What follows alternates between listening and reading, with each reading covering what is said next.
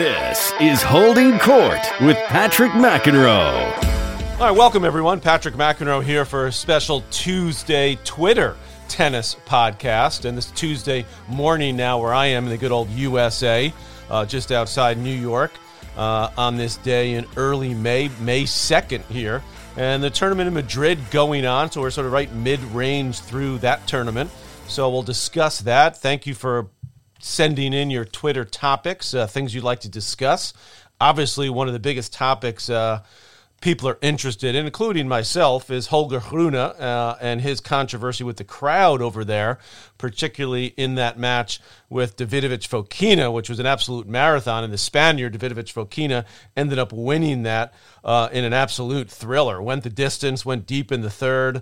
I think it was over about a 3-hour match. I'm just looking up the exact score here, so I got it. So I'll be looking down at my phone periodically. 7-6, 5-7, 7-6. I did see the highlights of this one.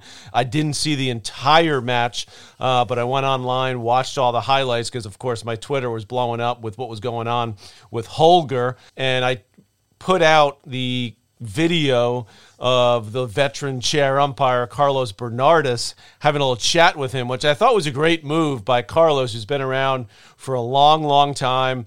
He had a little conversation with Holger on a changer, I believe it was at 5-4 in that opening set, telling him, listen, if you act like that, if you do those kinds of things, and again, I didn't see the whole match. It was a little bit unclear exactly what he did, at least to me. If you were there and you knew what happened, maybe you know more than I did. But I feel like I have a pretty good read on what Holger is all about.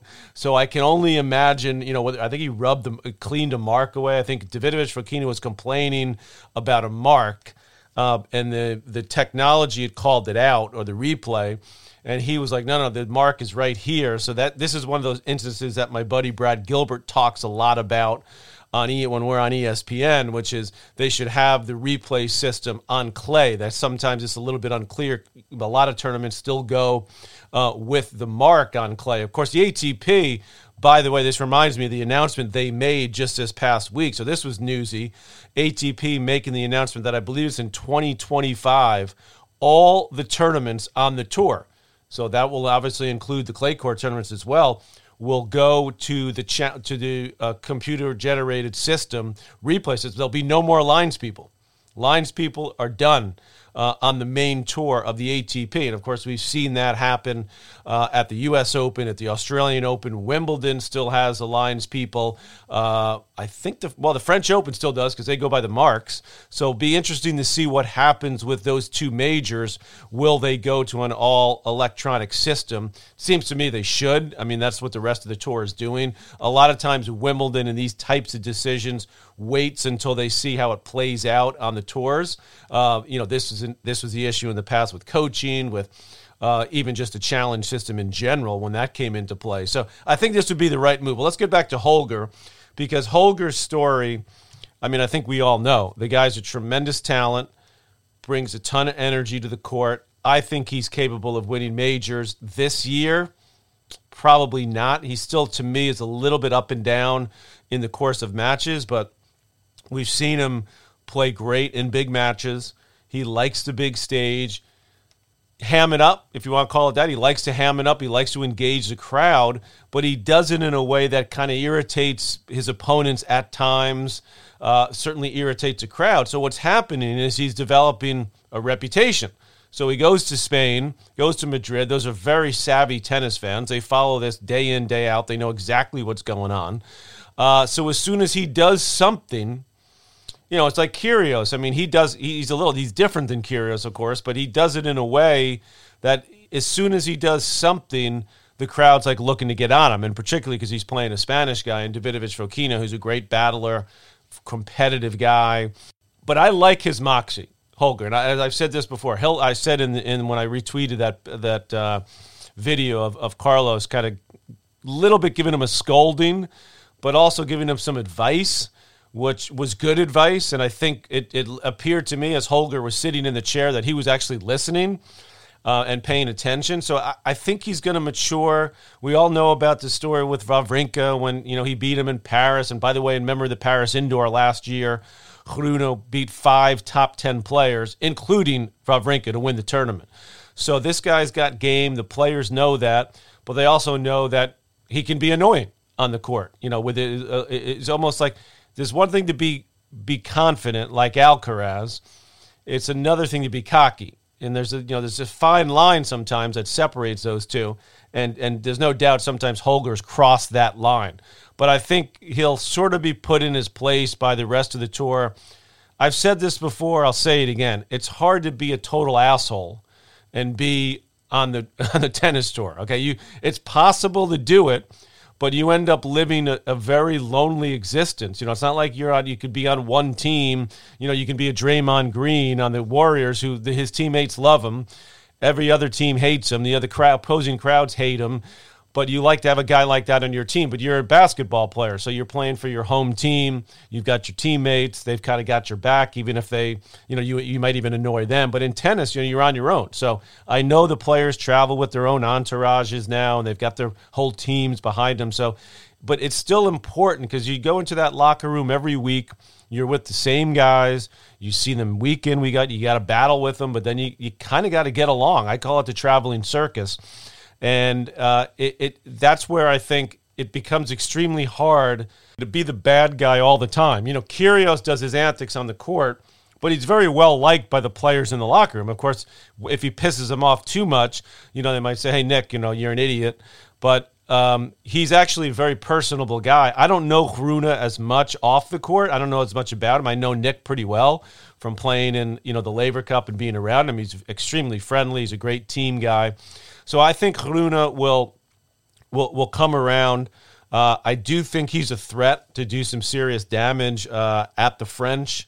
I love, he plays the drop shot. He's not as good at the drop shot. In fact, he played a drop shot there. Actually, Davidovich Fokina played his own drop shot on match point at 6-5 in the breaker. So there are a lot of drop shots between the two. But Hruna oftentimes gets himself into trouble with the drop shot a little more often than you would like. Alcaraz might miss a few, but boy, he plays the drop shot, especially on clay, when he can get you back behind the court as well as anyone. That brings me to, and I'm sorry I'm not going to be able to discuss this match because it's the biggest match of the day, and it's going to start fairly soon. As I'm talking to you in the morning, it's mid-afternoon in Madrid with Alcaraz and Zverev. And Zverev, for whatever you think about his stuff off the court, and he was cleared, by the way, at least from a legal standpoint, Zverev looks like he's starting to find the game again. And Madrid is a place where he's had success in the past. He loves playing there. He's a really good clay court player. Remember, in Madrid, there's a little bit of altitude there, so the ball goes through the air, through the court a little bit quicker, makes his serve even more effective, which is even effective on a slow red clay court. And he's got the groundies and the movement that, as we saw last year on the clay, particularly at Roland Garros, when he played 3 hours in 2 sets against Nadal, and then, of course, had the horrendous ankle injury, which kept him out the rest of the year. So he's starting to find his form, and I'm looking forward to this one because Alcaraz, of course, is playing great. I think he's really good on clay. Is it his best surface? Probably hard court, but he's going to be damn tough to beat. In my opinion, at the French. I think that the altitude in Madrid actually gives Zverev a little bit of a better chance in this matchup. So that's going to be one I'm going to be paying attention to as this day unfolds. Now you got Khachanov, who's through, actually beat Rublev, 2 buddies, the 2 Russians going at it. Rublev's had a great clay court season. How about this? Altmaier had a win today over Munar, so that's sort of an open section. That's where Casper Ruud is, and he's been struggling big time. He went out early to Arnaldi, who's a qualifier from Italy. So Ruud's, unless he gets it together real quick, because remember, he got to the finals of the French last year, his ranking's going to drop considerably. All right, let me go to some more Twitter stuff, because I think we covered Madrid pretty well, but I did send out a message to you on Twitter. So let's see what people said. Oh, my good buddy Harvey Arrington, who's a longtime writer who's covered tennis with so many different newspapers, including the New York Times. Now he contributes there. I think he was with the Daily News at one point. But Harvey wants to know, where's Coco's game and head right now? As in, Coco Gauff. That is a question that's on a lot of people's minds, Harvey. And you will be interested because later this season I just recorded a podcast with the legendary coach Rick Macy, who did nobody better at breaking down the technical aspects of the game. And apparently, according to him, he's been in touch with Coco's father about possibly spending some time to obviously try to fix that forehand, because look, we all know the forehand swing and the technique on the forehand is very shaky. And Rick, actually, I'll give you a little teaser of the podcast. He said to me, if he could spend a solid amount of time with her, that he thinks she can win multiple majors, because right now it's not solid enough off the forehand wing that he believes she can do it at the moment. Now, remember, she's been close. I mean, she got to the finals of the French last year. All right, so it's not like she's and she's still ranked, well inside the top 10. I'm just peeking at my phone so I can get the latest of where she is. Let's check the rankings right here. She's going to be still in the top 10, I think, WTA singles. She's 6. She's 6 in the world. Garcia at 5, who also lost early over there. But she got destroyed by Badosa. Badosa had fallen in the rankings because, as we see with so many of the women, they go way up, they come down, back up again. It's like a roller coaster ride. So you got to at least give Coco credit that she's staying where she is. Now, of course, like Ruud, she's got all those points to defend at the French, so you would think that's starting to play on her mind a little bit, because remember, in tennis, you have to defend your points from the previous year. So the players are always thinking about that big result they have coming up, particularly if they don't have that many of them. When you're one of the greats, they don't even worry about that. They're so good. But if you're someone like a Ruud, you're someone that surprisingly made the semis of a major or the finals of a Masters event, and that's by far your best result during the year. That gets, start to weigh on you as it starts to approach, and you're losing first, second round, which Coco has done, particularly over there on the clay, on the red clay. So, Harvey, to your question, and thanks for it, and other people chimed in on this as well, I think it's in a precarious situation, very precarious, because I'm not sure that she's going to, obviously we know what a hard worker Coco is. She's a phenomenal athlete. She's got a great backhand, great movement, can come to net, just so many positive. But if you have a glaring weakness, which is being exposed, and is because of the technique on it, it can come and go. I mean, she obviously can hit huge winners off the forehand, but particularly on clay, where you have to build the point, you have to stay with it. It can be a lot trickier when you have a technical issue off the ground, particularly, to hit a million balls in a row. All right, let's see who else we got. We got someone sent me an old classic picture, Samir, of Borg with his Slazenger wood racket. Love that. Anisimova, Clinton Skink Tyree says, what's the deal? Is she ever going to reach her potential, or just another Bouchard? Yeah, I'm worried about Anisimova, the young American. Is she still a teenager? I think she's maybe 20, 21 right now. She's a great ball striker. Obviously, she had the horrendous situation with her dad, who she was very close with, was sort of her coach for a long time too, but let other people do the day-to-day, I think, for the most part. I remember her when I was with the USTA, and she would take lessons, once or twice a week when she was like 11. So she is not a great mover on the court, and so it looks like her fitness is not where it should be. And that's going to be problematic, because she doesn't just have natural great speed. She's a natural great ball striker. But if you can't get yourself in position, and it just looks to me like she's not really enjoying it out there, enjoying herself. And I think that's a big problem. Double faults, kind of back to the Sinner and Rune thing. Seems like general crowd supports Sinner and Alcaraz, with Rune being the odd man out, similar to Roger and Rafa getting all the love, so naturally they go against Djokovic earlier in their careers.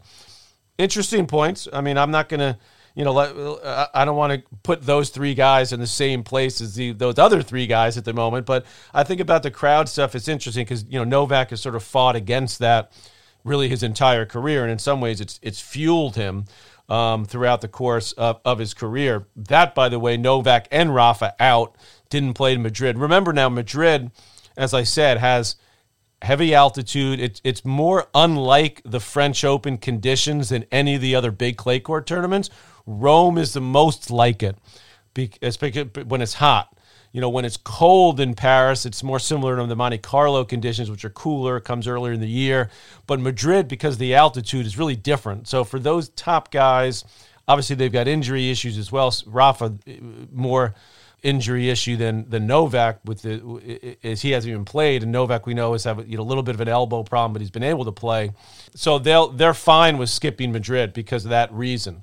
They're not that worried about it. So we'll see in the next. Rome is going to be key to see where they're both at, and if Rafa doesn't show up for Rome, does he even attempt to play the French? I'd say probably not. He's going to want to at least get some matches there and be able to practice a ton, which he loves to do during tournaments. Tennis Sandgren, my buddy from the tennis world, who's a player, of course, who's trying to come back himself. Best, harshest crowds you've experienced or seen? Great question, especially when it relates to Hruna. I mean, Davis Cup, you see some rough crowds. When I was Davis Cup captain tennis, Serbia, for example, the crowd was pretty tough. Like, they were actually even tough on Novak, which I know you would understand because they were like putting so much pressure on Novak. That was like an angry crowd. I've never been to South America. My brother played there a bunch of times. I threw coins at him in Buenos Aires. The South American crowds, I know from talking to Jimmy Arias, Tim Mayotte, guys like that went down there, Crickstein, that played in Paraguay and South American countries. That's probably the worst. I mean, the European countries get loud and get vocal, but they're not sort of angry. They're into it, but not super loud. I mean, we played the Davis Cup final in Spain. We played the semifinal against the French in Paris. Great crowds, but some more supportive of their team as opposed to angry. So good stuff here. Trash talking in modern tennis. Well, we know about that. I gave you my thoughts, Andrea Van Slyke, on the French this year. Why Tsitsipas can't win big with all his talent, trading Aldea. Should he hire Brad Gilbert as coach? Interesting. Brad would probably be interested. Tsitsipas is close. I mean, he's been in a couple major finals, including at the French a couple years ago, had a 2-set lead there on Novak. I mean, I think he's knocking on the door. I think the one thing that hurts him is his backhand, for this level. Okay, his backhand is still amazing. But when you compare it to Novak, Rafa, even Alcaraz, they can kind of they can go after his backhand and get him to play short and not be able to hurt you as much. He uses the backhand more as a setup shot, and his slice isn't great, not a great slice. So I think that side he's got to shore up. I actually was watching him a little bit yesterday against Baez, which was a good 3-set win for him. It looks to me like he's trying to take the ball a little bit earlier, even on clay, and hit and be a little more aggressive with the forehand. He needs a lot of time on the backhand. He takes that big swing, and I think that hurts him a little bit once he goes up against the big boys. All right, I'll just do one last one. Gotham Gator, how high can current young Americans rise in the rankings? That actually, thank you for the reminder, and then I'll sign off, because Taylor Fritz, he's going to be the highest ranked because he's showing you on the red clay that he can win matches consistently. He's still alive in Madrid, had the run to the semis in Monte Carlo. Tiafoe went out early. Paul went out early. Those guys certainly in the mix. Korda, at least back, lost early, but his first match since Australia. So I'm hoping he can find his A game by Wimbledon, because I think actually Korda could be the guy that could actually win Wimbledon. Fritz, remember, was in the semis last year. So I think it'll be Fritz who will be the highest ranked by the end of this year. If you're asking me long-term, I like Sebastian Korda as a guy who I think will end up winning a couple of majors. All right, that's a Tennis Tuesday for you. Thanks, everyone, for the topics on Twitter. Sorry I couldn't get to all of you. And we have got another big one coming up this Thursday here on Holding Court. Don't forget to subscribe to and share Holding Court. Holding Court is powered by Mudhouse Media.